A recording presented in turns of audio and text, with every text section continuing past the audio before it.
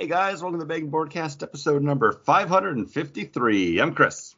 I'm John. And I'm Paul. We're a weekly podcast that comes to you in three ways. The first being The Week in Geek, bringing the top geek stories of the past week. Next is the list of comic books that we are looking forward to coming out February 21st, 2024. Yes. And then we follow that up with our weekly rotating main topic. And to celebrate National Hero Week, today we're going to be picking who would be on our personal superhero Mount Rushmore. Something that gave John superheroes a fair amount of anxiety for some reason.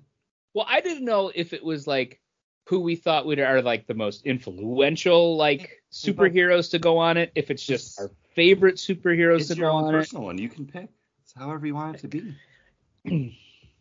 You can pick all four Teenage Mutant Ninja Turtles if you want. Hey, that's what I'm doing. Spoilers for the main topic, everybody. Ooh, it's going to be such a cop out.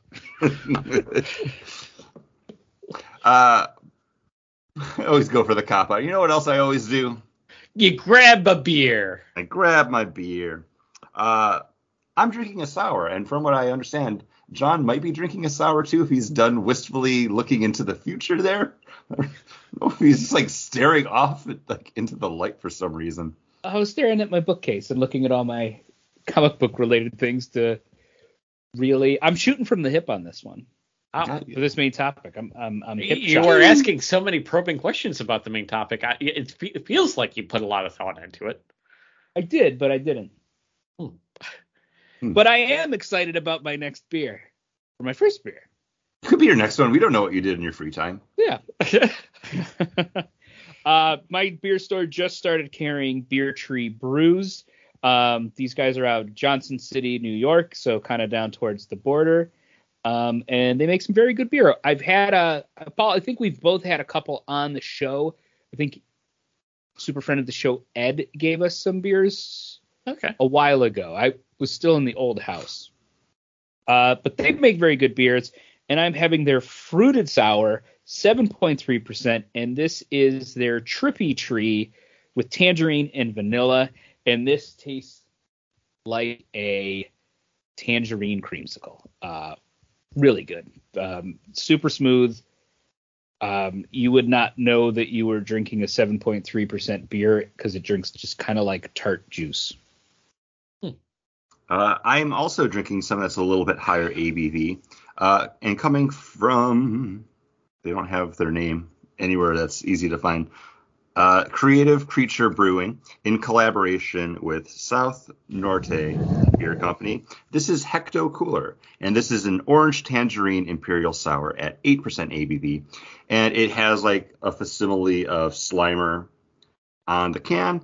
The Hecto Cooler also is a giant H and giant C, so it is definitely invoking that high C look.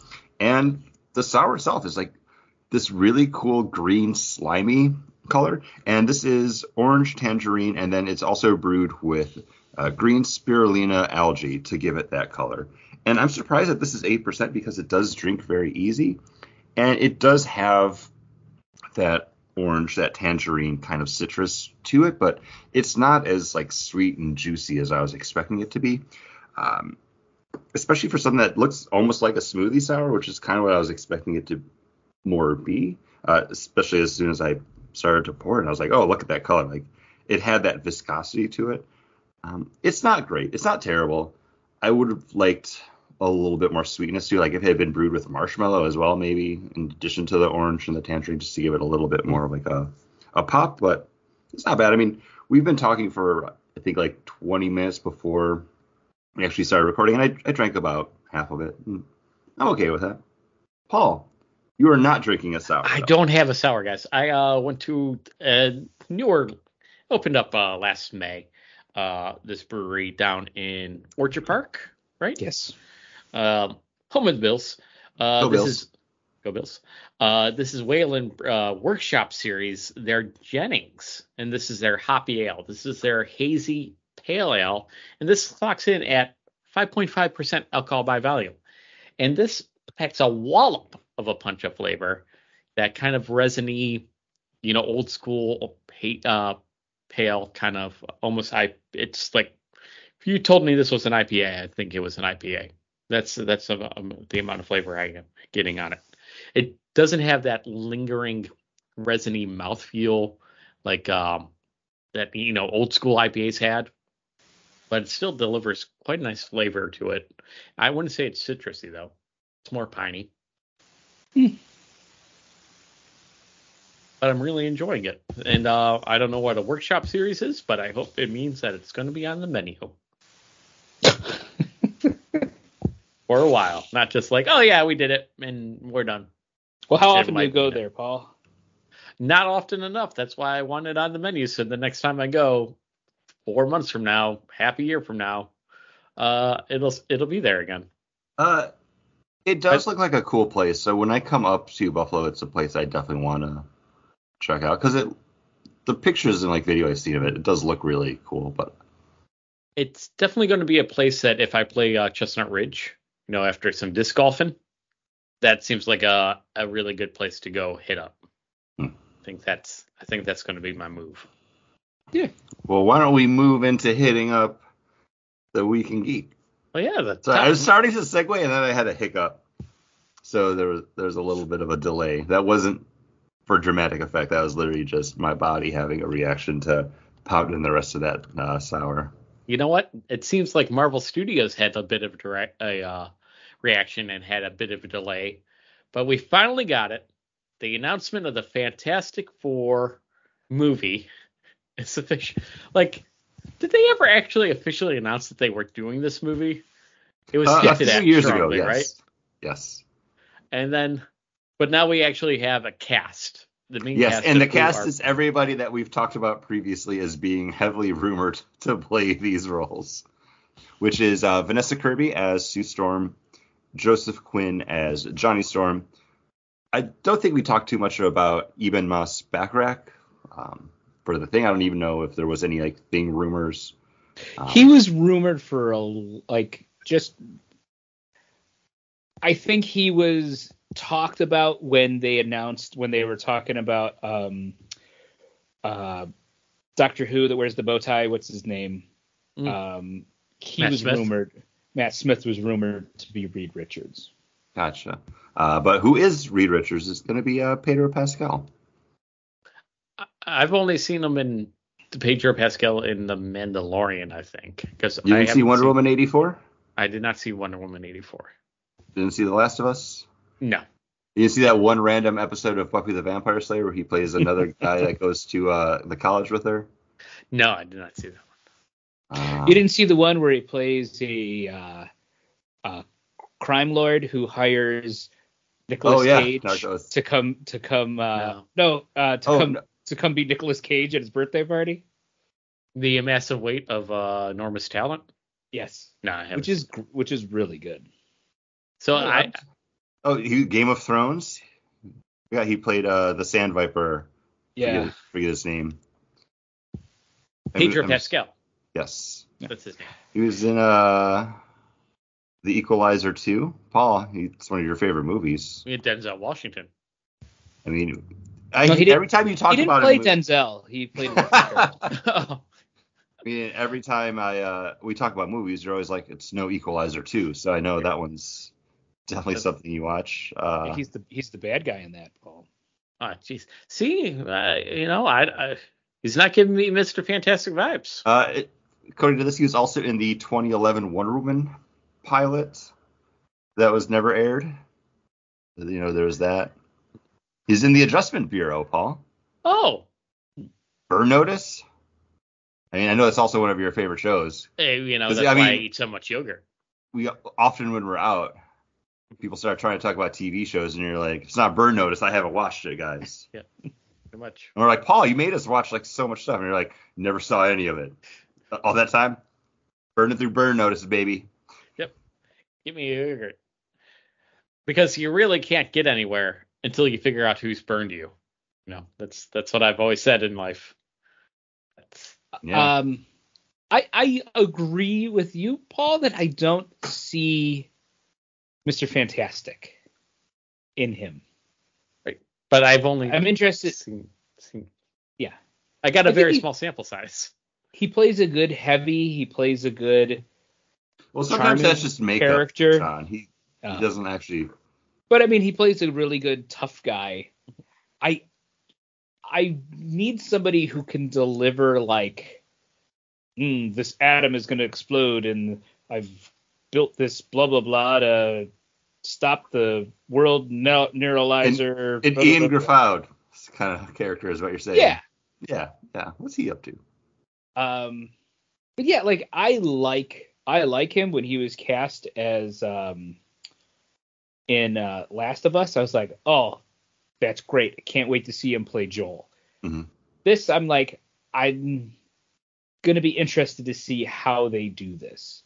I like him enough from everything else that we talked about, Burn Notice, Equalizer 2,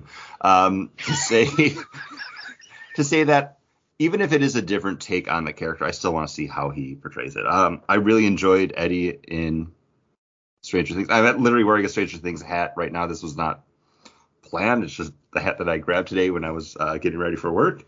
I haven't seen him in anything else, though, so I do looking forward to see Joseph Quinn, too. And I don't know Vanessa Kirby because I've never seen You saw Dead Reckoning. I did not. You and it's on Paramount right now with all the other movies. You know who doesn't have Paramount? Anybody. I could have sworn that John said you were watching it, and I thought you said you were watching it too. Oh my goodness, was this a weird dream fantasy that I had? You were like, both of my friends are watching my favorite movie. And then after that, they're going to watch Dead Reckoning Part 1. Equalizer Party. I'm watching Dead Reckoning, great action movie. That's what John said back on February 4th at 7:10 p.m. Okay, then what did Chris say? Yes, I said, okay. I said, wait. Paul said, I'm watching it too. I said Mission Impossible Dead Reckoning. Yes, the Mission Impossible. Okay, Chris, said nothing about it, so sorry. Sorry, listeners. And you know what I'm sorry about? I can't segue that. We also got the trailer for X-Men 97, the revival of the 1990s X-Men cartoon from Fox Kids. Updated for today, but still taking place a year after the series finale of the original X-Men show. What's your guys' take on this? I was upset that it didn't start that they did this weird like VHS tape kind of like intro, and not just giving me dum previously on X-Men. I think they'll have that in the actual episode, because that's how I wanted that to start, especially if they were going to do the previously on bit. You also got the coolest scene ever of Gambit jumping on Wolverine's back and lighting up his claws. Like, what? Wait, won't that explode him? No, it's indestructible. So I guess it works. Wait, but it could still do damage to him. Yeah. So, or would it be his whole skeleton? Yeah. I'm assuming it'd be a whole skeleton, because it's not like Gambit does like a portion of something. Like, he charges up the whole energy of it. I'm on the fence about this. I loved the X-Men cartoon as a kid, but a lot of that is nostalgia, because I think if I went back and tried to watch it, I'd be like, this isn't like a Batman the Animated Series that can hold up like 30 years later. So I really don't know. I'll check it out, but I'm going in with low hopes. I do like how they are straight up playing it like 1997 X-Men, because when they're all talking to Magneto in the professor's office about the will, like everybody's wearing like crop t-shirts, like spandex. So I think that's kind of fun. But as a whole, I don't know. It might not be for me anymore. Listeners, what are the top episodes that we should watch and to prepare for it? That's what I want. Oh, John, the first one with Jubilee. That's it. That's the best episode. I'm looking forward to it. I've gone back because they are up on streaming places, and Disney Plus has them. Like, I've watched a good amount of those X-Men cartoons with my son, and some of the other newer ones, and they're all still pretty fun. Like, if you're like a comic book X-Men fan, like, they're there. You know, like they're there. They're fun to watch. And even like one of the series where X-Men or Wolverine is the leader, and like Cyclops is like Cyclops is the moody one, and he's wearing got the trench coat. Like that one is see, still kind of fun. That one I think was done better. I think that one had a little bit more like animated flair to it. I'm just thinking back to the X-Men cartoon. Like visually, it reminds me a lot of the '90s Spider-Man cartoon too, which also didn't look great. Mm-hmm. It looked worse. Yeah. Because I would notice that it looked worse when one of the characters would show up and I'm like, oh, they look bad. I'm like, wait, is the animation just bad on this show? That was also when they were like starting to integrate like the CG into stuff, and it was obviously glaringly like, oh, this is pretty janky 3-polygon computer animated stuff they're throwing on there. Well, they would only do vehicles, and even the Justice League cartoon, they only did they would do CGI, and it would just be the vehicles in the buildings when he was swinging through. Yeah, not great. And that in other news is we got some teaser pictures, movie poster, and a trailer to expect the trailer. The teaser trailer for the trailer tomorrow for Borderlands. Sorry, I forgot to say that. Which is up there as one of my favorite video game series. I've played almost all of them, and loved them. And I'm looking forward to this movie. Hopefully, it does the world and the characters justice. Yeah. This is the first we've seen of any of the actual characters in their live action, because we had some kind of like sneak peek silhouette pics. I don't even want to say like posters, but just literally like teaser Instagram images pictures a year ago, and nothing since then. And I don't know, John, this is the game that I think made you really start to like RPGs. I mean, I know Diablo you were into, and Skyrim you were into too, but this is also very RPG based, and this is also the game that kind of got me more into shooters, because I was never a first person shooter guy, and it's the perfect marrying of both of those gameplay styles, and right there with you, Borderlands is one of my all time favorite video game franchises.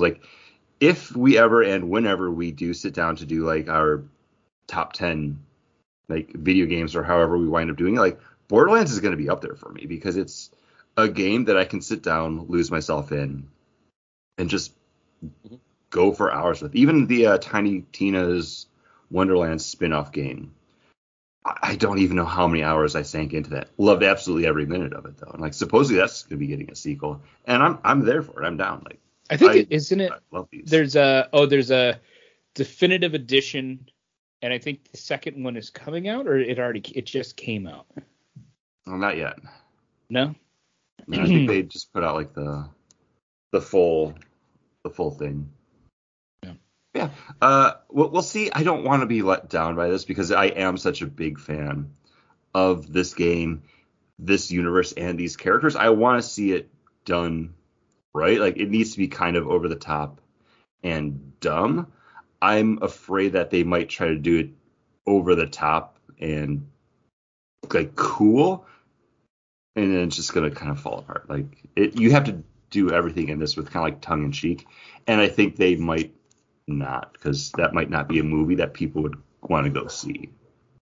I think with Eli Roth being the director, and with the cast that's there, I think they were going to be going for fun, funny, and then just the clips, action.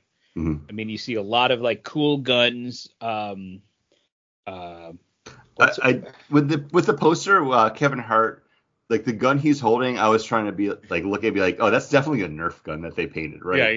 Yeah. They added another handle to it. Yeah, that's what I thought too.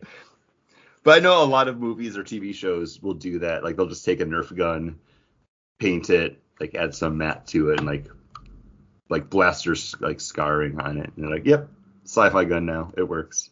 But the gun that I can't think of her name, with the red hair, she's a siren. Oh, Lilith.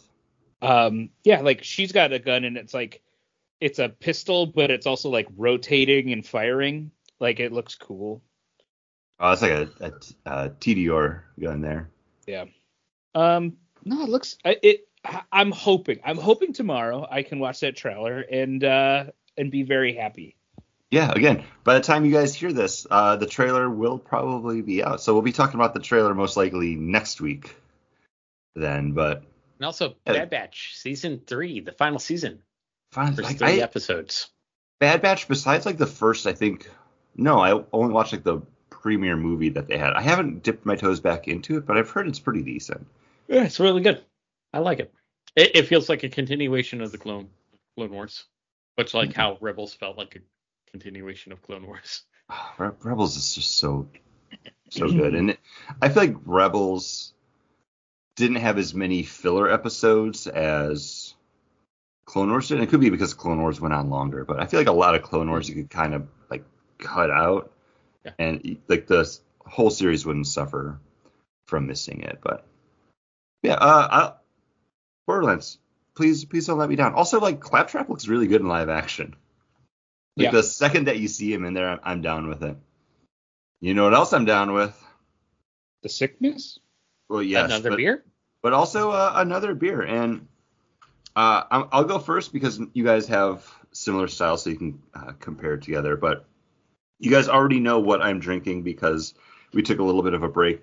But this is a smoothie sour, and this is from Magnify Brewing Company. This is their Blue Milk, and this is a smoothie sour with blue raspberry, coconut cream, and vanilla ice cream. And it is a very bright, viscous teal. And it's all coconut and vanilla. Like, there might be a little bit of raspberry there, but it's just big coconut and then that vanilla smooth. 5% ABV. It's weird. It's good. I just don't know what color my poop's going to be tomorrow. Because this is that so bright. There's got to be something wrong with it. It's not natural, but you know what? I'm down with it. It's a very nice coconut flavor. Very nice vanilla. So yeah, I only picked up the can of all the stuff that I'm drinking today. This is one, if I did have a 4-pack of it, I probably wouldn't mind having a couple extra ones there just to be like, this is kind of a fun drink. What are you boys drinking together? Well, what do you got? I have from Wayland Brewing Company their Super Deluxe. This is their Indian Pale Ale. I think this is their flagship. 6.2% alcohol by volume. So nothing too crazy. But again, nice big hop of flavor. Not as piney as the Jennings. A little bit more juicy. But not, I wouldn't call it a fruit bomb either or juice bomb either. But it is infinitely drinkable. Goes down easy. Just a decent IPA. Like it. Yeah. So I'm drinking from Beer Tree. This is their Art of Balance New England IPA. 7.1%. This is delicious. It's got the kind of guava, honeydew, melon kind of flavors to it. Really just crushable IPA. The other day I was in the mood. I was like, man, I'm really in the mood for an IPA. And I picked up a couple other half. And the ones the one I had, it just like it didn't hit the way I wanted it to.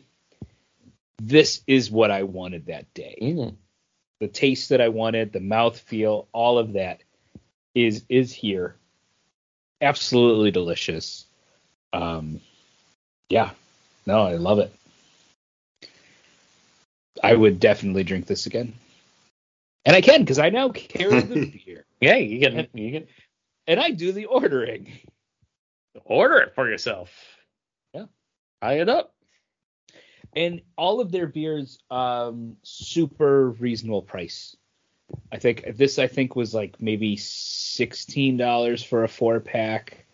The sours were 20, and the sour is in the same realm as like a Mortalis or Froth, and those are, $25 to $29 a 4-pack, and it's $20 a 4-pack.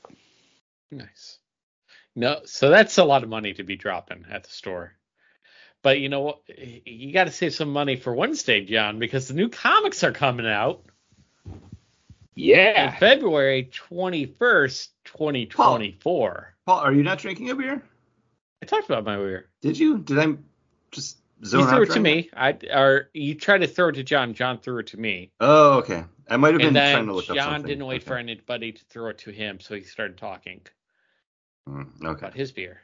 And now I threw it to the list, and I'm going to throw it to John because he's ready. I'm going to jump in front of John, though, because that's not the rules, Chris, though. We make the rules, and then we break the rules because we're loose cannons, guys. Like, this is why the listeners come here. You never know what you're going to get. Wait, is that why I have boys and not guys? Is because when I break the rules, like you guys like stop the show and make me then follow the rules? Yeah. Yeah. That's one of our rules. Yeah. That we can break if we choose to. But I can't break them. No, Paul. There's rules for a reason. All right, Chris. Break the rule. Paul slid away from his desk like he was gonna I thought he was gonna get up and get like his next beer, like use the restroom or something. Then he came back and was like, okay, John, the way you had described your beer, like, no, this is like the perfect crushable IPA. Like, this is everything I want it to be. Like, I haven't had an IPA that's been that in a little bit, but this past week on Valentine's Day, Yanni and I actually went to Epcot for one of the final days of the Festival of the Arts. And from the little booth in like the Africa like fake pavilion, they had a Parish Brewing Company. It was a blueberry mochi ale. It's like a Berliner Weiss. That was absolutely fantastic. It was like the right amount of like that kind of like mochi, like mealy sweet, but then like a nice it was like a candy fake blueberry flavor, but it was like the good version of it, where it was like borderline like actual blueberry like pie filling. It was one of those beers, like I got the full pour of it and I was like, I'm glad I got this. Like, this is everything I wanted it to be for just like walking around Epcot. So that's you sparked that in me. I was like, man, I had a beer like that recently, and I just wanted to mention it. Yeah. Paul, what comic book are you looking forward to coming out this week? Well, I'm looking forward to getting back into it because I think we've just talked about Action Comics not too long ago. I'm getting back into the Superman number 11. This is that book where Lex Luthor's in prison. This, and there's people coming after him. That's what this book is focused on. And the Lex Luthor Revenge Squad is showing up to try to take down Lex Luthor and everything that Lex Luthor loves in Metropolis, and it's up to Superman to fight them. So I'm excited to see who is in Lex Luthor's rogues gallery. That sounds kind of fun. Do you remember that the loser group of like henchmen that Batman had beat up and they were coming after him? I think it was like a Grant Morrison episode, and the one guy had like a batarang sticking out of his head. The other guy had gotten like punched in the head and had it like the emblem in his head, and they tried to do something, and they like Harley Quinn ends up like killing him or something stupid. I vaguely remember that. Yeah, I don't. Was that like Batman Incorporated like, maybe, or I don't remember. I don't remember. But when Paul said that, I was like, oh, I remember that loser group that were trying to get Batman. No, I don't remember that, but it sounds like a fun premise. But who knows?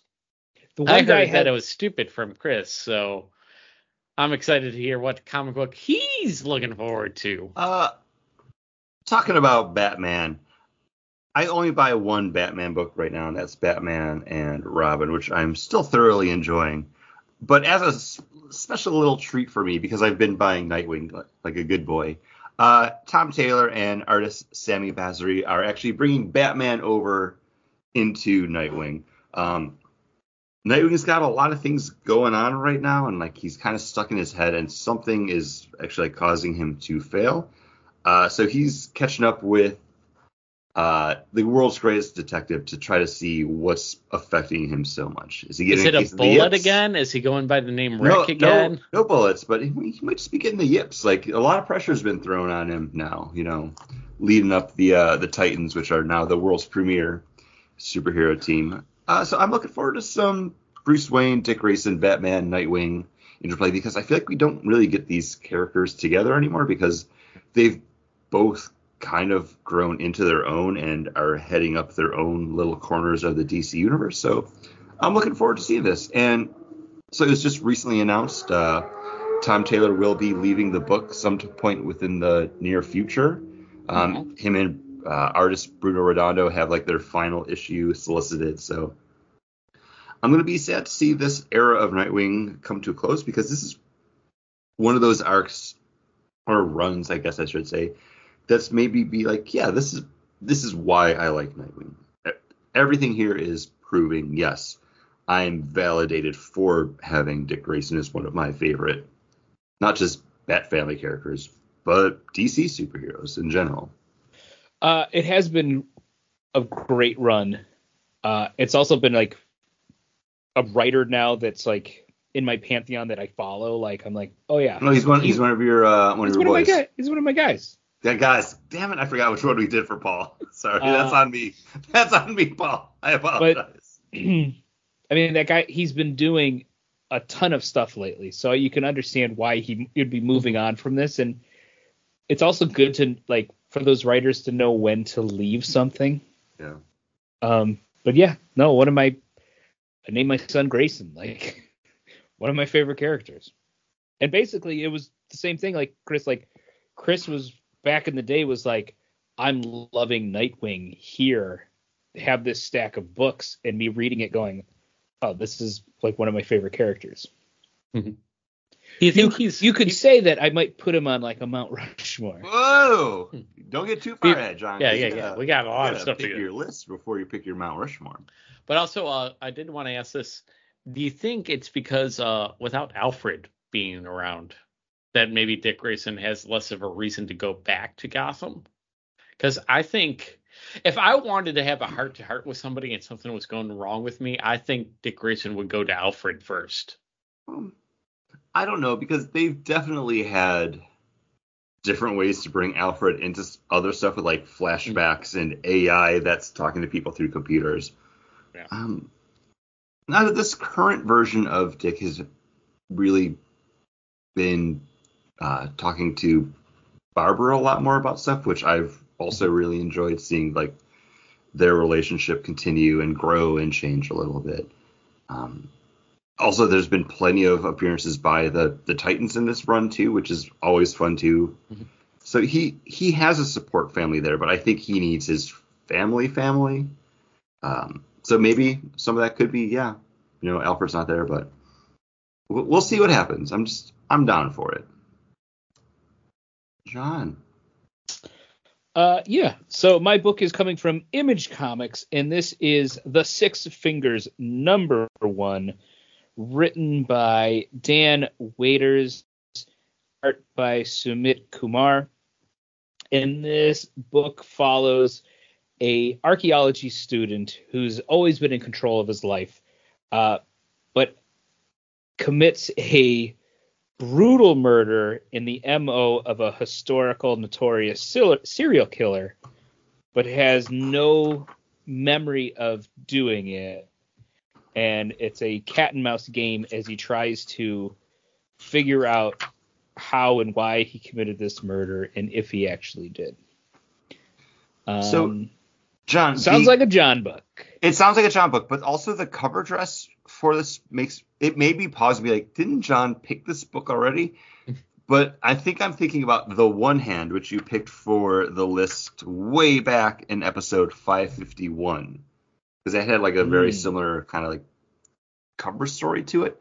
Is this part of some sort of imprint over at Image now, where they're doing a lot more like that kind of Bendis-y like crime thing, or is this just happenstance? Just happenstance. It's okay. Just Image Comics throwing everything out at there. The cover made me think like David Aja and I can't think of his name, who did like the Franco Villa. No, David Aja and Irving. The guy Chris, he did 100 Bullets covers. Oh, Eduardo Rizzo. Oh no, wait, Dave Johnson. Dave Johnson. Okay. We should have just skipped the game. Did you pick up the one hand? I don't remember. That's okay. It's a few weeks ago. You know, spoilers, listener. Sometimes we pick books that we don't actually buy or read. You know, it happens. But I literally just searched for it on League of Comic Geeks, and now I'm looking at the covers and I'm like, no, like the branding for it's exactly the same with like the blocks around the title. So interesting. Maybe they have the same cover artist. Maybe that's just what they're doing there. I don't know, man. No, oh boy, do I love reading me some comics. Oh, it does look super like it. Yeah, 100%. Yes, these are all taking place in the same city. Ooh. These, I think these might be like sister books. Because here's the thing, the detective in the one hand is about to retire, but then a brutal murder occurs bearing the hallmarks of a serial killer that he had put away. So, yes, I think these books are together. Now I definitely have to pick them up. Does the one hand have 6 fingers on it? 2 books for a look back. Oh, no. Hey, as long as they're good. Like, if you like them and you think it's worth checking out, I'm not opposed to that. Yeah, I'm going to add this to my Comixology pull list right now. Or my Amazon pull list that's under my Comixology. There you go. There you go. John, you know what I'm going to do? What's that? I'm going to force you to read something. Oh, yeah? What's dramatically. And now, the Bagged and Boardcast proudly present a dramatic reading from Sabrina, the Teenage Witch, page 9, panel 4. You wouldn't dare. And that was a dramatic reading from Sabrina, the Teenage Witch. And that was read by Chris.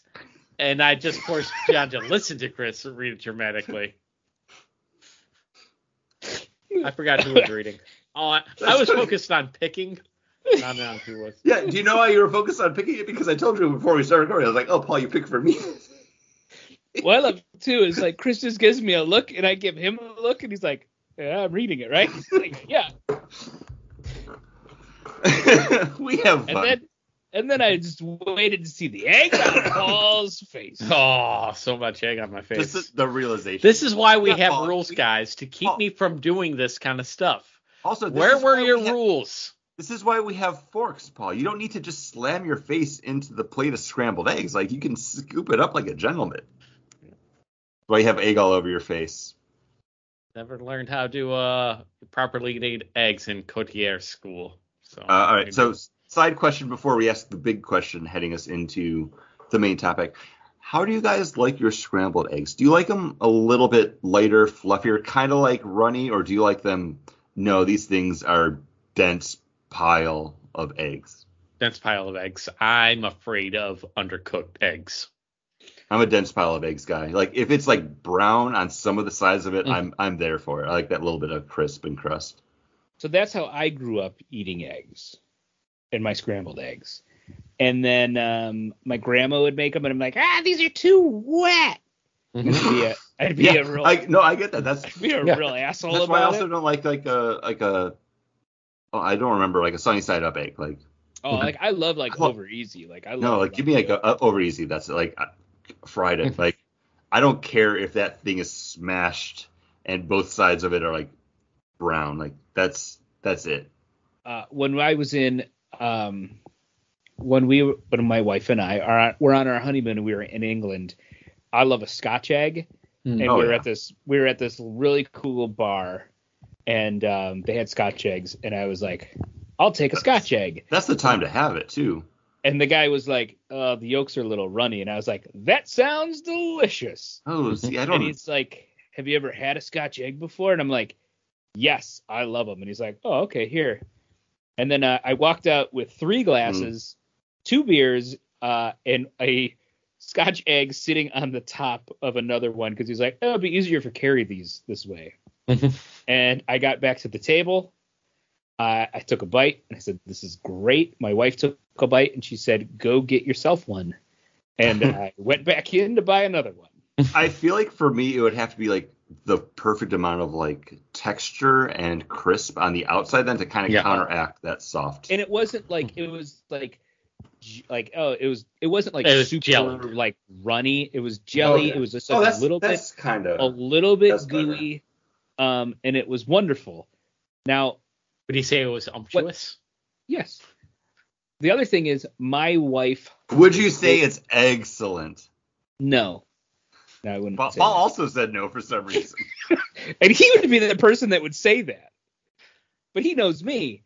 But Paul had a visceral physical reaction. Like, he didn't even think about it. His body was just like, no. Shaking his head back and forth. My wife loves eggs. And I made my wife scrambled eggs the way that I make scrambled eggs. And she was like, this is garbage. You don't know how to make scrambled eggs. And she taught me how to make scrambled eggs. And they are better than those overly dried scrambled eggs. And if you remember, she made vacation eggs. Yeah. Where she spilled all the garlic powder in them. And everybody enjoyed the eggs. I just remember the garlic powder, not so much the texture and the consistency of the eggs. So, clue us in. What's the secret? Because, like, I feel like Is it sour cream or creme fraiche added in? Creme fraiche. So yeah, sometimes. I'm not a big sour cream person, so I usually don't like the sour cream eggs. But my wife will like, Chris, you'll love this. Instead of sour cream, she'll use rye dip. Oh, yeah. Sign me up, baby.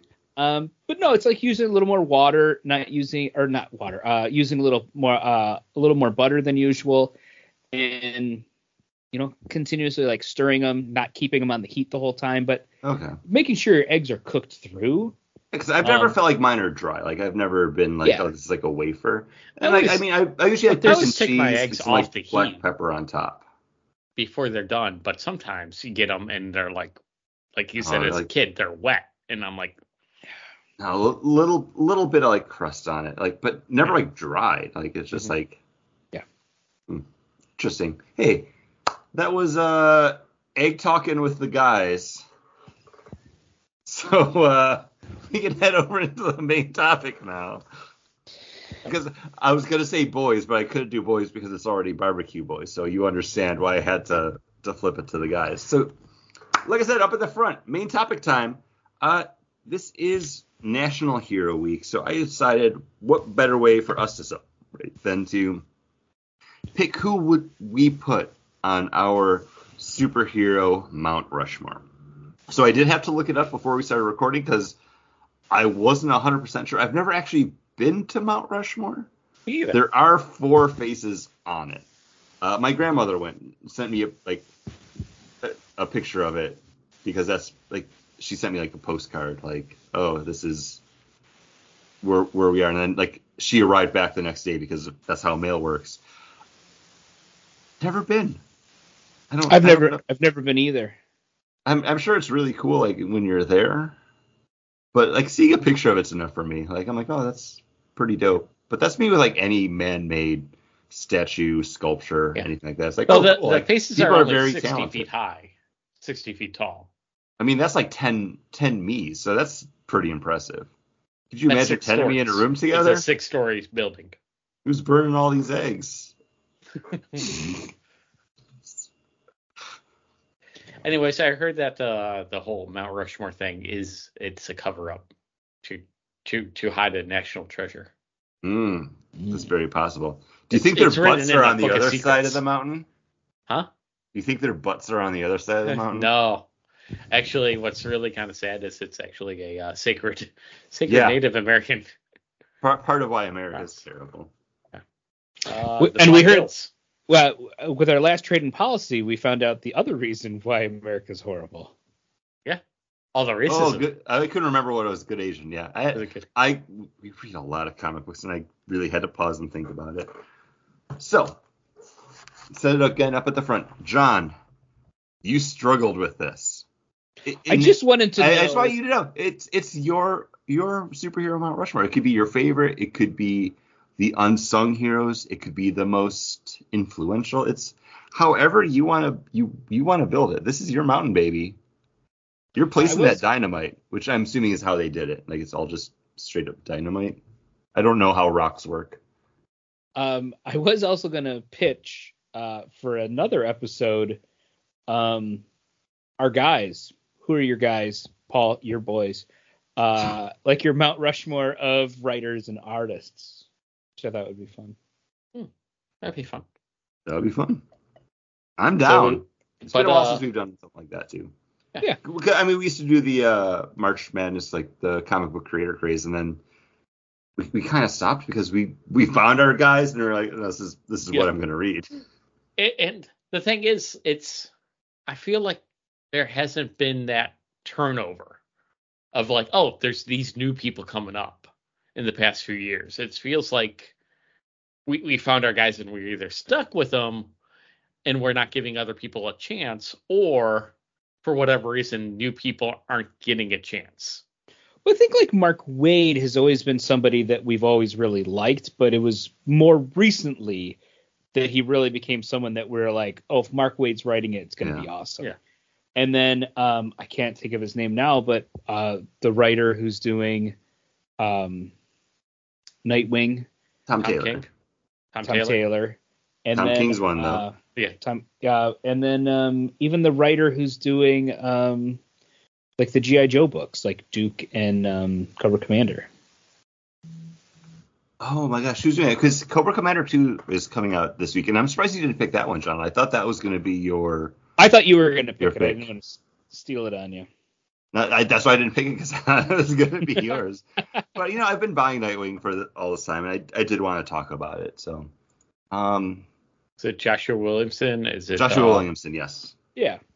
Yeah, but I feel like they've been around for so long. Like everybody we mentioned, like Mark Waid obviously has been around a lot longer. But even like digging back further into it, like people like Scott Snyder, like he's been one of our writers for like 10 years now. Yeah. So yeah, I feel like you're not wrong. Like I'm trying to think of like people outside the box, but like no, like everybody that we go to is kind of been like around we go to. For like at least I think 10 years now.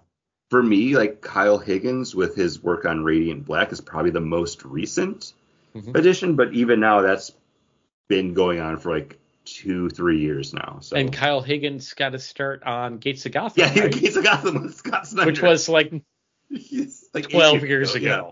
So it's not like he's not. I feel like maybe comics are like the writing. On the writing side, at least, not a little bit. I don't know about the art, but on the writing side, it feels like there hasn't been that turnover. Like we're getting people that are writing comic books that have been writing comic books for over a decade, and they're older, so they're in their 30s, 40s, some of them 50s and 60s. That could also just be those are the comic books that we gravitate towards, and that's what we read, and those comics and those companies pull those creators because they've been writing in that universe. They've been writing those characters. So like they've already planted seeds. They already know what they're doing. Like, so there's probably less editorial like interaction that's needed. So those editors can focus on other stuff. I don't know. I just miss the, Young Guns or, whatever. That's what Marvel used to call them, right? The Young Guns. They changed it to like the Stormbreakers now, but now it's all just artists. Like they just focus on the artists. And usually the artists that they pick for the Stormbreakers are people that have already been working at Marvel for like a couple of years now. So it's like an example because they call like Peach Momoko, one of their Stormbreakers, is like, she's been doing covers for you for like 2 years at this point. Like, I'm glad you're like calling her out so people can be like, oh, this is someone I should look for. But like real ones already know. And if we're picking the realest of the real ones this week, with our main topic, Chris, this is your baby. This is my baby. And I was trying to go not just favorite, but also influential. Like, for me, these are the superheroes that have weight in one way or another. And for me, he might not be my favorite, but I think for influential, I think Superman's got to be on my Mount Rushmore. And this isn't like if someone picks it, you can't pick it. Like, this is your personal one. So, like, we can maybe have an overall once we get to the end of this. But I think if you were to close your eyes and have someone ask you, like, tell me a superhero, like, Superman's probably going to be the one that comes out of most people's mouths just because he's everywhere. Like, not just the comic books, but back when he came out, he was in radio serials. He was in newspaper strips. He's been on TV. He's been in cartoons. He's been in movies. He's been in video games. He's been cereal. He's bed sheets, T-shirts, mud flaps, stickers. Like, that tattoos. Shaq was Steel in like a Superman adaptation. Like, he is everywhere, and I think that just speaks to the character. Like, no matter who you are and what type of media you partake in, Superman is a part of that in some way, and I think that's why he's got to be on the Mount Rushmore. Like, giant granite spit curl hanging low for everyone to see. Yeah. Okay. No, go ahead, Paul. I was thinking, oh man, I kind of have to pick Superman, right? Because he's like the progenitor. He's the guy. But then I'm like, wait, no, he was created as a response to Captain Marvel, Shazam. Because I thought Captain Marvel was after. Captain Marvel came after Superman. Yes. Did Captain Marvel come after Superman? Yes. Really? I thought he was Superman was the biggest thing until Captain Marvel. And then Captain Marvel started beating him because what's better than a kid that turns into a superhero when it's kids reading the comic books? Yeah. I have it here. Superman was the biggest thing since Superman because at that point sliced bread hadn't even been invented yet. That's true. I don't know if that's true, but sliced bread actually isn't as old as people think it is, because like the automatic sliced bread, you buy your bread pre-sliced. Not as I think it's like every time I look it up, I'm like, oh, it's not that old. We're gonna get a sneak peek at Paul's next pub trivia thing. It's like, how old is sliced bread? Is it older or younger than sliced bread? Is going to be like that initial question. 1928 sliced bread, so pretty close to when Superman first appeared. Almost 100 years old. Yeah. Not even 100 years old for sliced bread.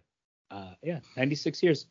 I mean, if I was going to be doing the same thing as you, Superman would be on my Mount Rushmore because of how influential he is. And not just like your arch enemy is a scientist. You work at the paper. Your dame is a gutsy news reporter. Like, how many other characters followed that suit and formula? And, there's at least like 4 other ones from DC Comics included in that. Yeah.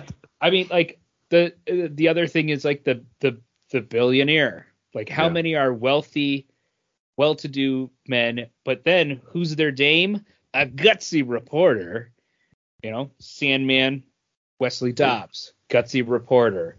The Question is a reporter, works for a paper. Like, how many characters? Spider-Man works for a paper. Like, that was like the main job, is your superhero had to work for a paper. Green Hornet, like all of them. Oh man, if they did it today, they'd all be OnlyFans models. Am I right, guys? Hey, I don't know, but John, it seems like you said, like, oh, if I did it your way, that's who I would pick too. So what rabbit hole did you fall down with for your picking?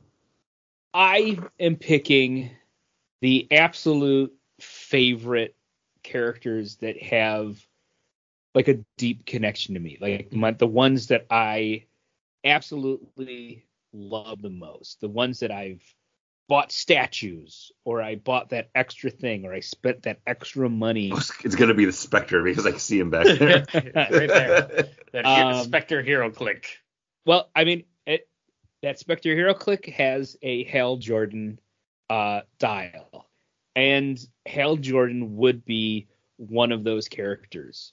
I have Hale Jordan statues. I have ring busts. I went in on a huge Green Lantern lot with Chris, and I got all the Hale Jordan. I got all Green the Kyle Lanterns, Rayners.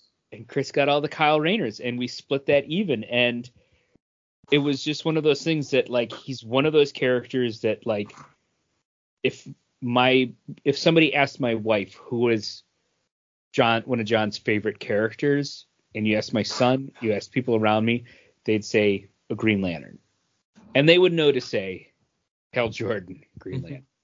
The next, yeah, that's a good one. I can see that being on your personal Mount Rushmore. Yeah, I have.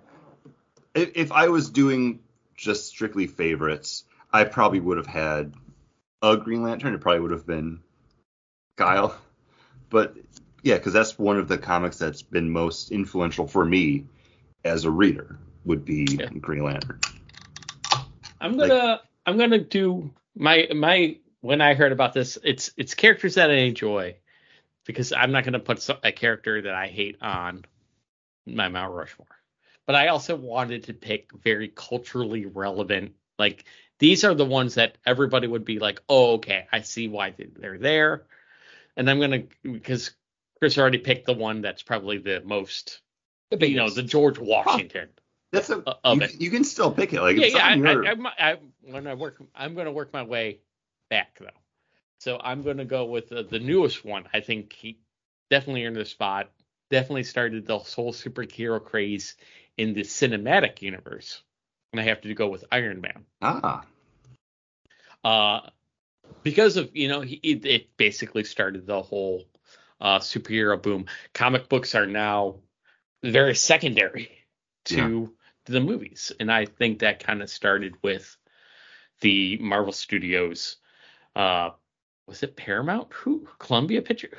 I think it was Paramount had the original. Yeah. Or was it Universal?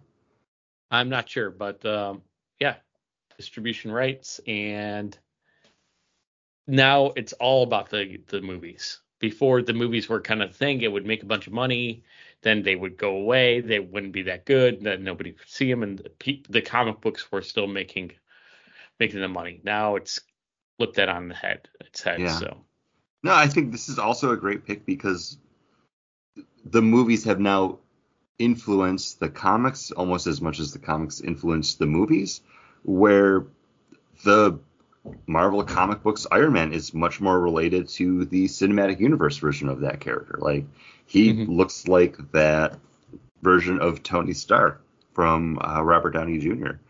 And this is what got a lot of people not just interested in this universe, but the comics in general. I think that's a great pick. I think that's the most recent, and I'm gonna work backwards in time from there. Yeah, you're gonna try to steal the Spectre from John? He's not here. He got up, so I went last, so I'll go with another one, and this is one I do enjoy this character, not as much as other characters on that same team or in that same universe, but I was trying to think of a character from the 80s, the ones the character that kind of like came out and like was an icon for that anti-hero genre that just dominated comics for so long. It started with the Watchmen, and I'm like, should I throw a Watchmen character up there? I'm like, no, because they don't have the cultural resonance as somebody else. And then I'm like, well, Batman could be a good pick. And I'm like, no, Batman is more than just that, though. But more than just that anti-hero. See, I struggled with that because I was originally going to put Batman on, because for me, Batman is like top tier, but I think Superman just resonates more like with everything. Mm-hmm. And that's kind of the mind frame I went into my list with. And then I was thinking Spawn, because that's the kind of era, like that 80s, 90s, Heroes Reborn. Like the deconstructionist. Yeah. Of it. So that's where I was really thinking Spawn, and then I realized, no, I could do Wolverine. I think Wolverine has that cultural icon status. He fits that anti-hero kind of kind of milieu. He's part of the Hero Reborn with the Jim Lee taking over X-Men. So he's still got that Image Comics kind of clout, and then the big, even in the 80s, the all different X-Men. He's part of that team. Yeah, it's front and Chris center. Claremont, and it's then into the 90s. He carries that, smoking a cigar, anti-hero.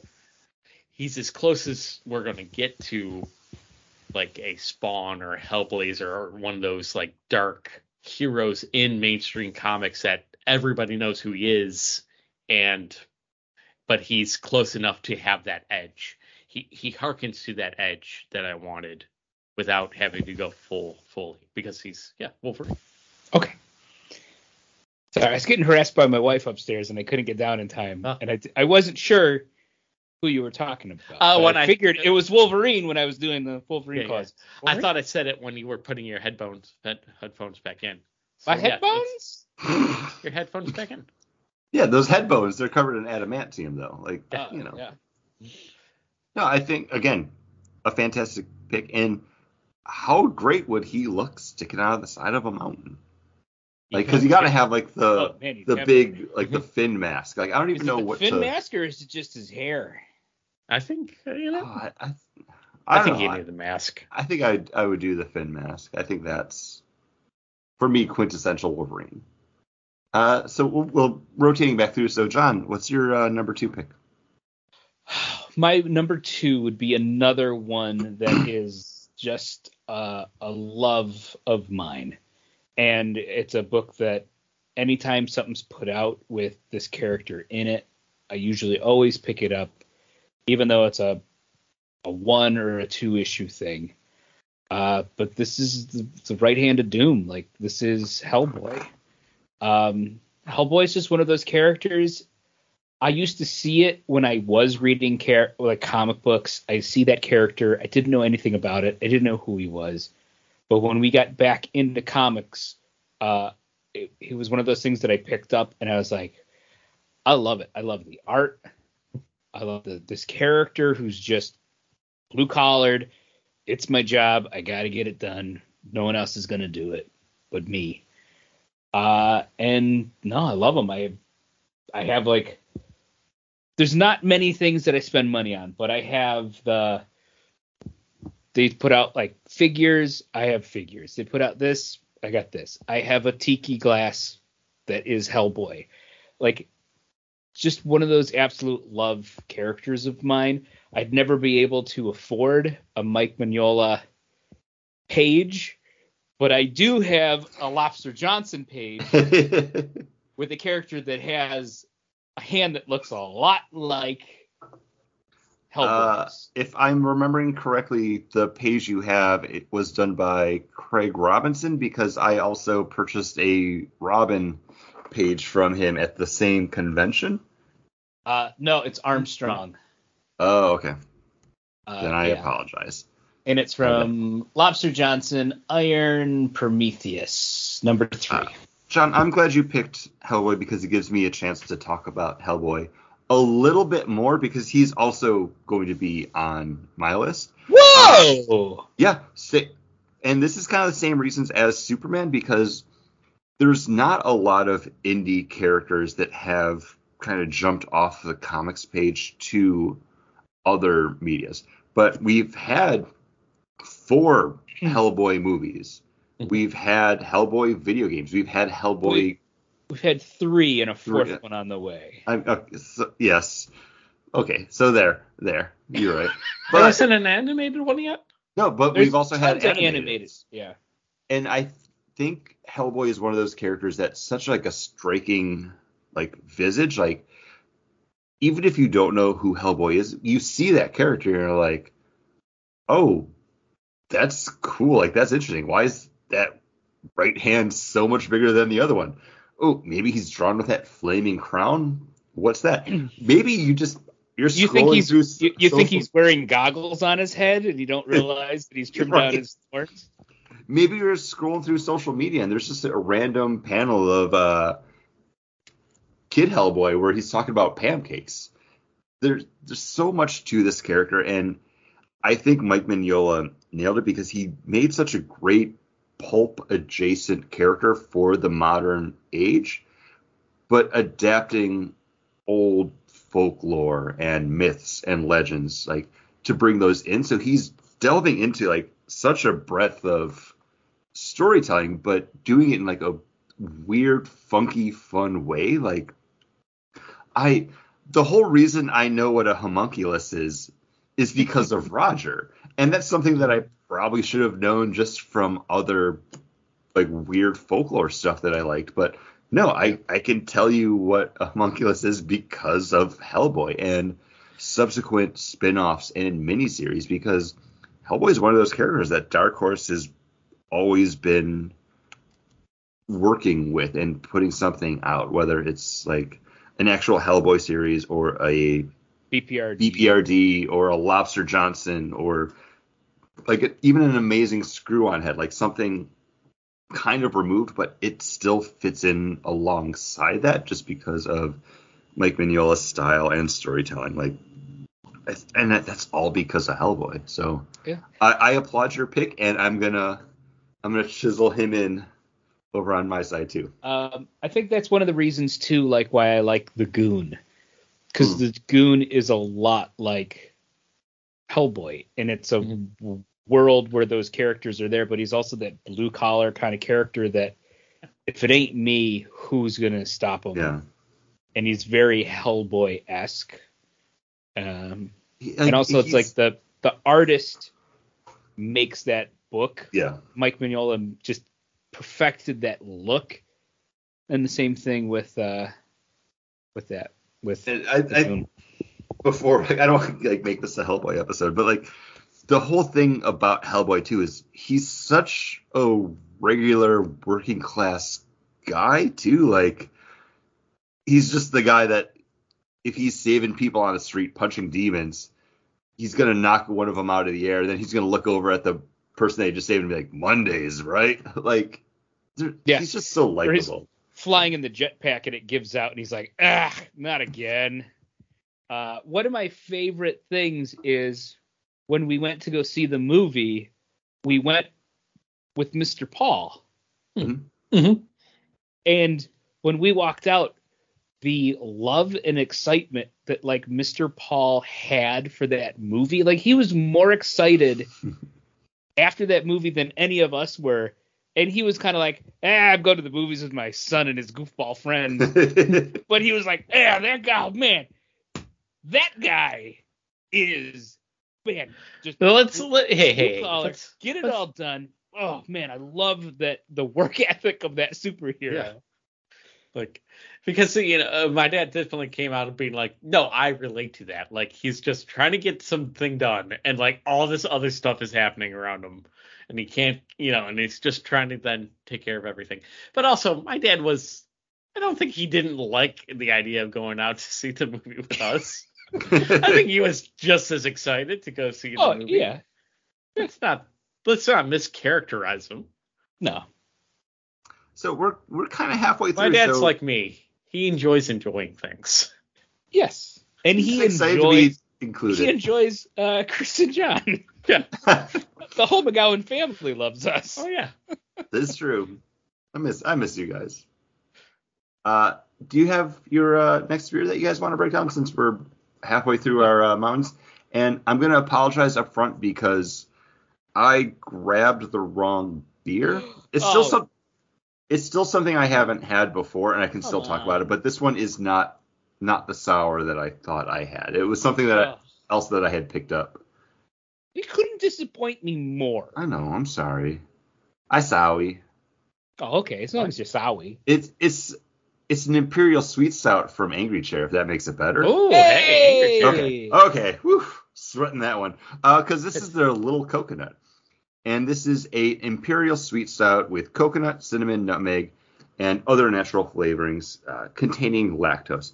And Little Coconut is basically the English translation of coquito, which is basically like a horchata. It's like a holiday, coconut milk drink. And This is really good, but I don't think I could call it a coquito beer because it is obviously like a very dark imperial stout, but it's got way too much of that stout, like nice roastiness that you wouldn't have if you were drinking an actual coquito, which we have a bottle of because Yanni, who's Puerto Rican, her aunt makes big batches of coquito to give to everybody for Christmas. So we still have part of a bottle sitting in the fridge. And I think if this was something a little bit lighter, like maybe like a white stout, then I could get it. But it's so dark and deep and rich that it's coquito. It's an angry chair beer. It's an angry chair beer. And this is like the beers that they do best. So I'm not going to knock it for that. But I wish it was just a little bit lighter and not so like it should dense. It should have a different name. It should, but it's Is really it a good beer? for what it is. Oh yeah, it's great. It's an angry chair beer. It's an angry chair, an excellent beer, sweet sour. Like with the wrong, it just has the wrong name on it. Then, right? I'm trying to find the ABV on this. I mean, I think you could still call it like something coconut, but for a coquito, yes, it has all of those ingredients in it. But man, it's just I'm going to be sipping this for the rest of the episode, and then probably for the next half hour after we finish recording, and we're still just like talking about stuff because it's very, very sweet. Something that isn't sweet is my next beer, and this is the Irish Goodbye, a dry Irish stout coming in at 4.9%, and this beer is good. This beer has a very thin mouthfeel. And when I think of like Irish stouts, dry Irish stouts, I always kind of think of them being a little bit more bolder. Yeah. But this beer finishes with big, roasty, dry characters. So it is like your first initial sip, everything you kind of take into your mouth, it feels so thin. But then when you swallow it, you're like, oh, there's the flavor. Like it's like contradictory to itself. Like the thinness of the beer, you don't expect the roastiness to really hit. And this is a good dry Irish stout. It's not the best. It's not something that I'd kick down doors to go for. But if I was out and in the mood for this style beer and this was there, I would gladly buy it. But if there was anything that was remotely better, I would take it. The Lawson's Nitro that we had would be a beer that I would take over this. I'd take a Murphy's, a Beamish, a Guinness. So 100% over this beer. My beer store had good. The Left Hand Nitro milk stout, and I thought about that, but I was like, nope, no fridge fillers. Like I'm not doing that. But they also had, I don't remember what it was called, but it was basically like a Guinness sampler pack where it had Guinness in it. It had Harp and Smittix. Yeah. And I was kind of like, oh, that would just be great to just have around because like those are all like good solid beers, and I think it's like five of each. Yeah, you can do one. It's five of each one with them, and it's like what our sale price, I think it's like $28 or $30 for it, but each of those 4-packs is $10. It's $9.99 for a 4-pack, and you're actually getting 5 of each of them for basically the same money as buying 3 4-packs. We had literally grabbed our beers like we were heading out of the beer aisle to go to the register, and I saw it, and like I kind of did that slow look back while I was reading it, and like Yanni like caught it. She's like, oh, do you want me to see how much it is? I was like, no, I don't need it, but I'm like, that's cool. Like I just thought, I was like, oh, that's a great pack to bring to like a St. Patrick's Day. You were that internet meme of the guy walking with his girlfriend, and he saw the beer, and he turned around, and the girl's like, no, but it wasn't she wasn't upset. She was like, understanding, like, oh, do you want it? It's like, The one thing about that pack that I wish was different is they're all in cans, Mm, but only the Guinness is the nitro. nitro. If it was a nitro harp and a nitro Smittix in that, I would be like, absolutely, like, sign me up. Not that those aren't bad beers on their own, but I would love those nitros because I sell a ton of Boddingtons because I bring up to people all the time. Speaking of Boddingtons, I bring up all the time, like, when you're talking about beers, and I'm like, oh, blah, fridge filler, like this. I'm like, anytime every couple months, I go, man, I need a Boddingtons. And then those people go, I do love a Boddingtons. And I sell a 4-pack. Like, I'm just. They have Boddingtons at the bar that's outside the UK pavilion at Epcot. And sometimes, like, if there's not a festival going on and, like, we're just there to walk around, get dinner, or, like, go shopping, sometimes, like, walking past there, it's like, I'm going to get a Boddingtons. Like, it's so good. It's so good. It's better than it should be. You only got like 3 shots at it, right? Like, there's only 3 days in the whole year that there isn't a festival going on in Epcot, right? Like, it happens. Usually it's one of those things like you don't plan on. You go and you're like, oh, like we're in between festivals. Like literally right now, Festival of the Arts just ended a couple days ago, and yeah, but Flower and Garden started. Flower and Garden starts soon. Like it's not. Oh, it's not. It's not live yet. Like when we were there, they were already starting to put the topiaries up. Like so we could see some of them, and it was like, oh, we're in Germany, so there's Snow White and like Dopey. But yeah, they're it's coming soon. I like that. This one. isn't Parks and Rec, guys. Let's get back to it. Paul. All right, my number 2, or my number 3. Number 3. All right, my number 3. I'll go with number 3, and this is a tough one for me because I'm going back in time. So I want to do the start of that, the Silver Age, basically. Okay. And I was really thinking about it.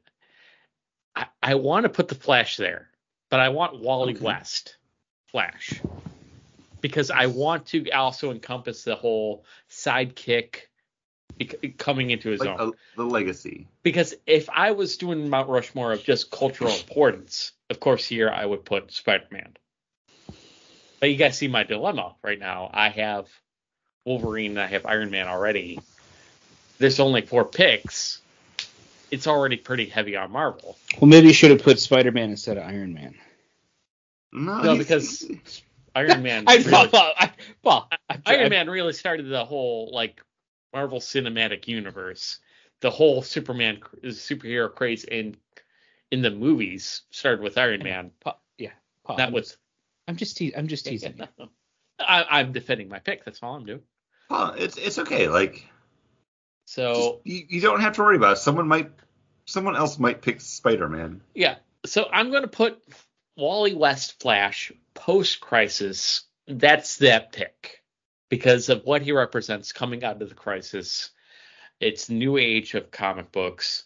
It's harkens back to the Silver Age plus post-Crisis. I think I can bridge those things together with Wally. Wally is definitely my Flash. Yeah.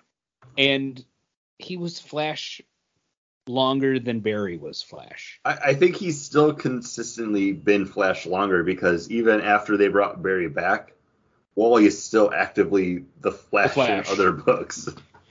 But Wally's one of those characters too, like, again, like, you're looking at, like, Silver Age versus, like, that modern age, or, I'd say what we're at now is not the Bronze Age of comic books, but he is just, I think, all around a better character. And again, it's like the writing in the 50s and 60s and 70s versus like the 80s where they gave him like actual problems. Like he's got a girlfriend, he's got this, but like I remember in the 80s, like reading those Flash books where like he lost his power and he was trying to be able to run fast again and be a hero, and he's got this mantle to live up to and he can't because the Speed Force was stolen from him. And then, of course he gets it back, but he's always been a character that's been plagued with these things, but always has the smile on his face, always is there to help no matter what. Like, he's there. And yeah, he's just one of those characters that like no, I have to move this much faster to save this many more people.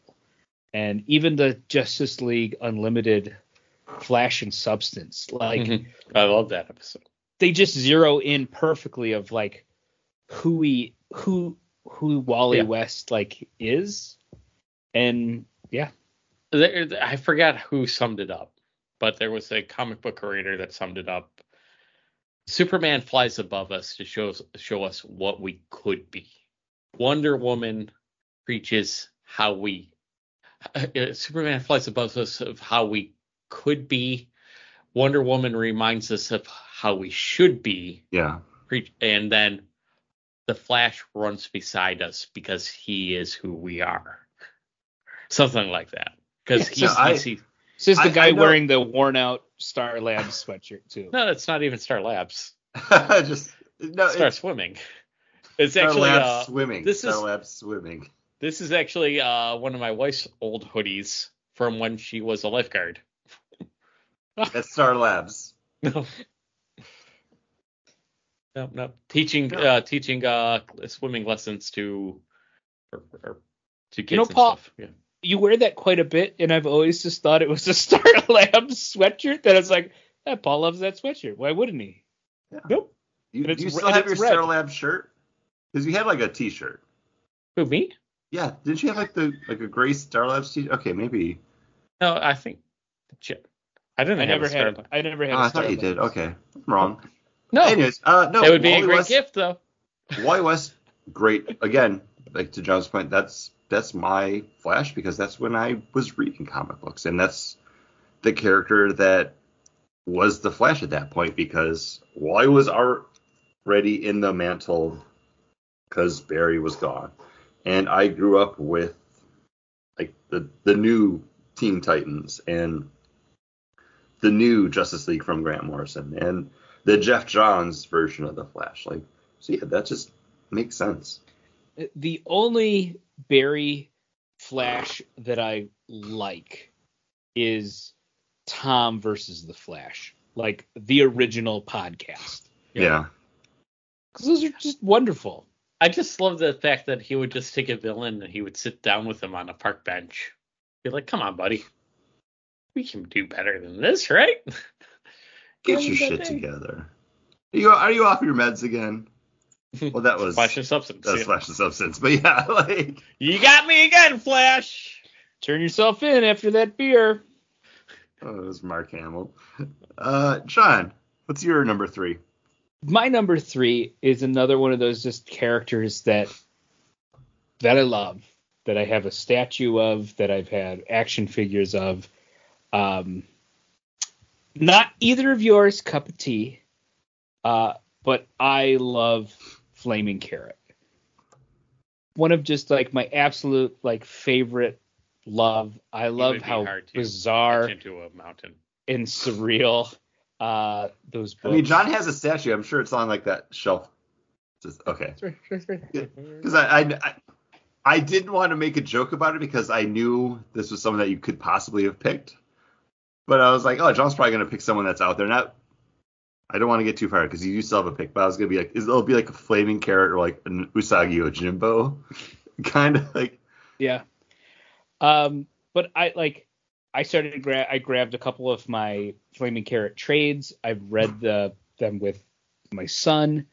For Valentine's Day last year, my wife bought me the Ninja Turtles Flaming Carrot crossover book with the Mystery Men, 4-issue comic book series from like the early 90s, late actually probably from the 80s because it's before the Ninja Turtles had colored bands. They all had the same colored bands on. So it's just one of those things that I love. Like when Bob Burden was putting out,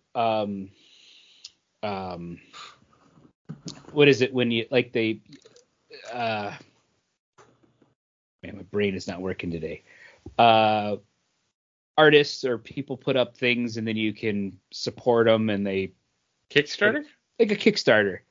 So he put out crowdfunding. He did the first one, Crowdfunding? Kickstarter. He did a Kickstarter for trades that he was putting out, and of course, like hardback, I ordered it, but I didn't order the one where he would draw a picture, like he would do a sketch inside the book for you. But when the book came, he did a sketch on the outside of the book, and it just says like, "Thanks, your pal Bob." And I'm like, you know what, Bob Burden? Yes, you are my pal. I do enjoy you. Also, Bob Burden from Buffalo. Hey, local boy. Bills. Go Bills. Go Bills. But just one of those things. Like I have one of the limited edition statues that they put out. Like I love that character. And again, if it's something like you asked my wife, you asked my son, you asked people around me, like, who's a character? Chris even said, like, oh, there's a chance John's gonna pick Flaming Carrot. Like, just one of those characters that I do love. I telegraphed my number 3, Paul, with your last pick. I'm going Spider-Man. I think of all of the Marvel characters, he's probably the closest to a Superman, where he has transcended just comic books for all the aforementioned stuff. Like he's everywhere. Like he's still in comics, but he's had so many multiple movies to the point where studios are fighting over how much they can use him, because he sells tickets. He gets butts in the seats. He's action figures. He's toys. He's SpaghettiOs. Like he's everywhere. And it's kind of that Wally West thing where it's like everybody can relate to him in one way or another. And I think as long as there is pop culture and there's media to consume, Spider-Man is going to be a part of that. Like whatever media becomes in the future when you're just plugging something directly into your head. And now I'm realizing that's stupid because you're not going to have to plug it in. It's going to be like through Bluetooth or something. You're going to be able to still be watching, reading, being, playing, listening to whatever with Spider-Man. And I think he's definitely one of those characters that everybody knows Spider-Man. Like you could ask your mom, your aunt, your grandmother, like, hey, you know Spider-Man? Like, oh yeah. They would do the thing. Yeah, they would do the thing. Like, oh yeah. The hand thing. The whip. Sings to walls. Yeah. Mm-hmm. Radioactive blood. Like they would know something about Spider-Man. Spider-Man is like my first comic book. Mm-hmm. Spider-Man was always present in my life. The subscription, like my dad just got me a subscription to comic books. They'd come every other week to the house, and it was always Spider-Man, you know. And it wasn't till the 90s, like mid 90s, that things got confusing, because it would be like, you know, we were getting like Web of Spider-Man, but there's all these crossover events going on in all these other Spider-Man books. And I'd be like, I don't know what's going on in these. But like Spider-Man was always present in my house. If I were just wait it out, John. And don't worry, this is where it gets good again. But Spider-Man was always in my house. Like if you open up my long boxes, they would be mostly Spider-Man books from the 80s and 90s. Yeah, it's a great character, and I think he's not only like pop culturally relevant, but just culturally relevant.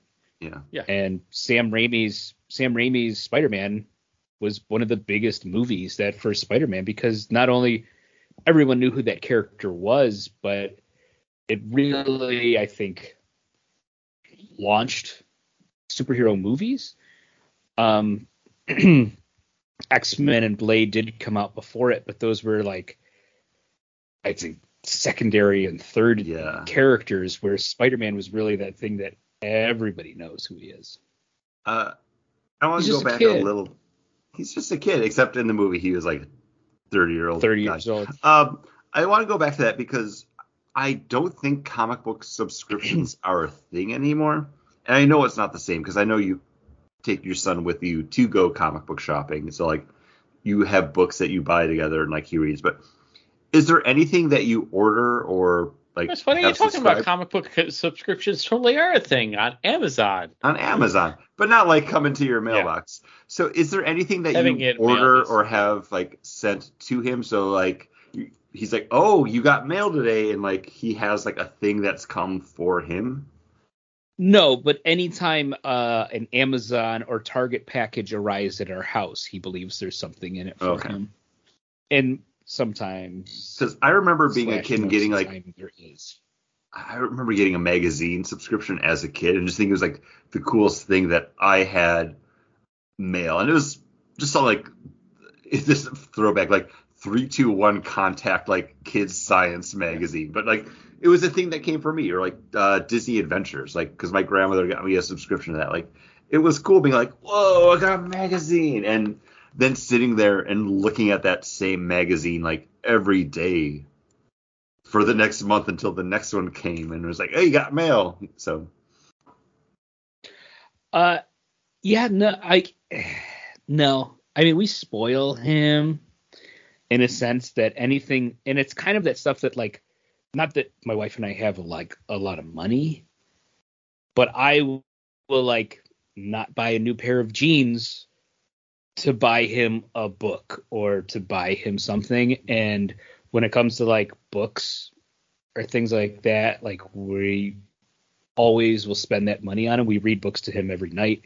He picks out books. He's got book series that he likes. We, like you said, we go to the comic books. Like he just gets stuff all the time that he just expects. Like an Amazon package came. He's like, oh, what's in it for me? And it's like nothing. And then you open it up and you're like, oh, here's this book we ordered, or here's this that we got for you. He's such a spoiled brat. John, I don't think you've started one off, so do you want to take us home? Well, yeah, just speaking about my my spoiled brat son, I named him Grayson. My wife brought that name up, and I said 100% yes, that is what we will call him. And she said, why? And it's like, as one of my favorite superheroes. I think Batman is a very culturally relevant character. He's a great character. I like that. But you know who's better than Batman? Dick Grayson and Nightwing. Where Batman has all of his flaws, Nightwing kind of picks up that mantle and keeps going. The guy who doesn't want to be Batman. Yeah, it's one of those, like, again, like Chris was like I'm reading this book, it's great. Here, like, gives me a stack of like 15, 20 books and burned through them and was like, yeah, I think that I love like Nightwing too. The Devin Grayson run, yeah, because after when I was finished with it, I was giving it to Paul, and then Paul's like, oh, you're saying it's great. Paul's like, you're saying it's great, I'll just buy it. And then was like, hey, you know what's really great? Nightwing. But yeah, it's one of those things that I think at that early stage in comic book reading, we were constantly passing off things that we thought were great and we loved and we liked. And we would just binge them. We had nothing else to do in our lives. Yeah. We would just binge read these books. And and it's just one of those things that is like, I love that character, you know. Name my son after him. Like, how could that character not be on my Mount Rushmore? Paul, nice. Your final pick. It's going to be Superman. I was going back and forth between I wanted to find something earlier, like some sort of Superman influence, but there isn't. I just want to say, it starts with put it on the calendar, everybody, so we can remember this day. Paul did not pick Jamie Madrox. I know, the Multiple Man. Which works out for me because, guys, my final pick is going to be the Multiple Man himself. No, that's a joke. Well, the thing is, when you were near completion of Jamie Madrox Multiple Man's carving, as soon as you hit him in order to get the last part, another one would pop up and complete, and you would have to and then another one. So it's all four of your picks are Multiple Man at that point. It would become that. But no, I'm going to go with I was thinking maybe I could get Archie in there, but Archie started in 1941 after Superman. Like, it all kind of starts with Superman. So Well, if you were doing your personal favorite list, though, would Jack Knight be on that list? I would have to think about the top 4. Mr. But yeah, Fantastic would have to be. yeah. Shoot from the hip, like you're just favorites. My favorites, yeah. Let's put Jack Knight, Mr. Fantastic, Batman, and the Flash. Okay. Yeah. Superman Chris? might be up there past Batman now, though. Really? I mean, might you've become been on more of a Action Superman. Comics, and Yeah. yeah. But I might be just in an ebb and flow, the ebb and flow of it. So And that happens. Like arcs, right now, though, writers, Batman would creators. still be up there because of animated series. The Batman one was better. But Chris, go ahead. My final pick, and I said it at the front, kind of in a joking way, but I am also very serious about this. I think I would have to put up a Teenage Mutant Ninja Turtle because they got their start in comic books. You might not know that, though, if you were a kid of the 80s or 90s, because it was a cartoon. And it wasn't only just a cartoon. It was everywhere, full-on media assault. If they could put a Ninja Turtle on something, it would have been on that. That And ice cream treat was delicious. How long did Tops have their Ninja Turtle pizza that you could buy and take home and cook, made with all the green olives? Like, they always have that up, even after, like, you would be like, oh, it's not culturally relevant anymore. And then another cartoon would pop up. And that's the thing, like, they've keep reiterating on this in different ways and to maybe like different levels of success. But the fact that it's still coming out, and we had a Teenage Mutant Ninja Turtles animated movie come out this past year that is universally loved. I think that speaks to these characters and their humble beginnings as just two dudes sitting in a garage like, all right, we're going to make a story. What do we want to do? Oh, we're going to do Ninja Turtles. Board again. Yeah, right? Like, it's such a weird like origin story, but it propelled these two creators like Peter Eastman and Kevin Laird to bizarre realms of stardom and monetary gain. And the fact that even last year we read Last Ronin 2, like the continuation series is coming out. I can't wait. I did not read the Ninja Turtle comic books until I got the omnibus version that had like the entire original run in it for like $45. And I sat down, and when I read that, I'm like, I get why this was a thing that resonated at that time. I understand why they're like, this is great. Let's take it and make it more marketable, because damn, like it couldn't be stopped, and it hasn't. Like, it's still going, no matter how wrong things can go with it. See Teenage Mutant Ninja Turtles 3, and then see Teenage Mutant Ninja Turtles: The Next Mutation live action. You can do Turtles very wrong, but it doesn't matter because they just come back stronger. Ninja Turtles 3 had one of the best scenes in it. Hooky! Is that what you're talking about? Yeah. With the sumo wrestlers? Or like, no, they weren't sumo wrestlers. They were like the samurai. It's the samurai. And Casey Jones teaches them how to play hockey. And as they go to play hockey, they just break into a fight. It's a cinematic gold. Go Sabres. Go Sabres. The 2012 Nickelodeon animated series is actually the best Ninja Turtles. Is that the one that has like Sean Astin as like Leonardo? It's he's Raphael. Okay. I haven't watched that, but I've heard it's really good. It's phenomenal. It takes everything that we loved about the original cartoon and makes it better. It makes it make more sense, and absolutely fantastic. I've become I always was a Ninja Turtle fan, but with my son, I've become a huge Ninja Turtle fan. Watch these cartoons, read the comic books. I'm super excited about Jason Aaron's retelling of Ninja Turtles when I that don't comes remember out. when that comes out, but I think when that comes out, we are reading all 4 of those for the look back that month. Like it has to happen. Yeah. Ninja Turtles and the Power Rangers book is awesome. It's great. So yeah, they are not only are they culturally relevant, they've never gone away. Every generation from our generation up has had some type of Ninja Turtle in their life.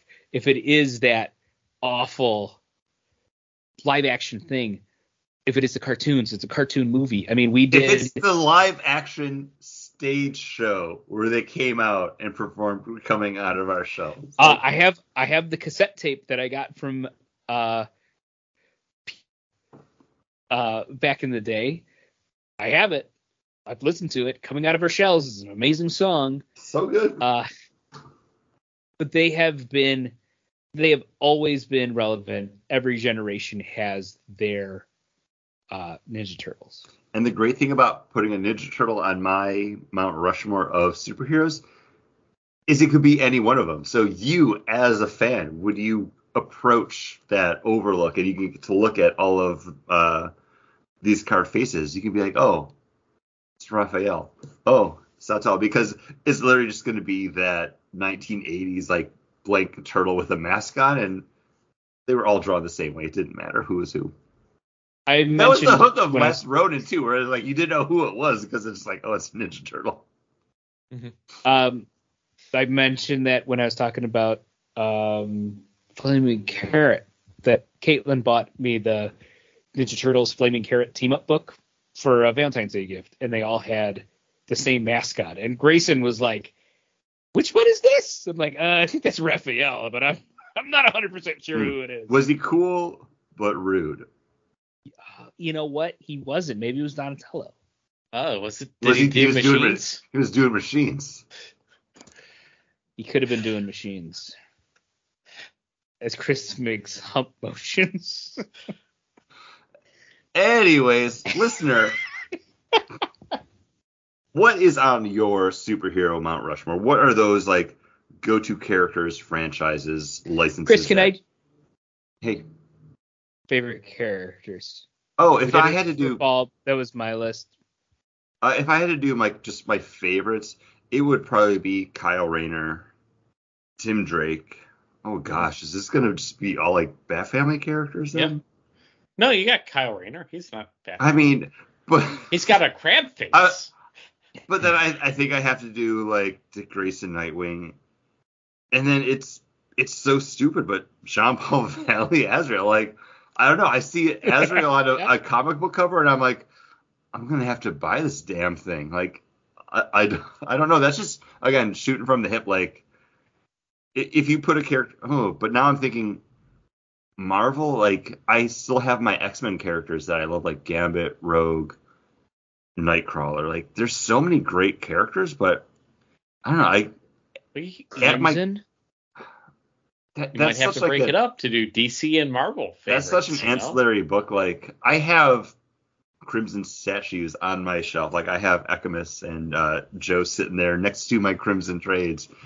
But that's just like not the comic book company, but that's just like a Dark Horse book for me that nobody else is like aware of. It's like it's my little secret. Like you shared it with me. I love it. I don't know, but then like over on my shelf right here. Humberto Ramos. Yeah, whenever I see his art, I'm like, oh. I know, I love that book, but man, there's so many great comics out there, and like, I don't know, again, shooting from the hip, like, I just listed off the Bat stuff because I'm a bigger DC Comics fan than Marvel or indie stuff, and that's why I was like, oh, but I have my X-Men guys that I go to too, like, it's too difficult. But how badass would it be? You walk up to a carved mountain, and then there's just like this dude in a hood with like a flaming sword sticking out. Because you would have to draw that in with you. And how many people would be like, okay, well, I see Robin there. I don't know those other two guys. Who's that guy in the hood with the sword? Why does he have so many fleur-de-lis on him? I see all the people like on their retirement like RV trips like crowding around the plaque to be like, the voice of vengeance? What? Programmed by a system? He's a clone with gorilla DNA? Sweetie, we got to read this book. All the fleur-de-lis would drive all the RVers crazy because that's not America. Not America. Unless you're driving through Louisiana. And that's fine. That's part of America. And hey, America. It is part of America. America, this is you. Like and review us. Email us, meganborkcast@gmail.com. Comment on any of the social media posts with your personal comic book. Mount And we'll be back next week with our... No, we won't. John. I'm fired? John.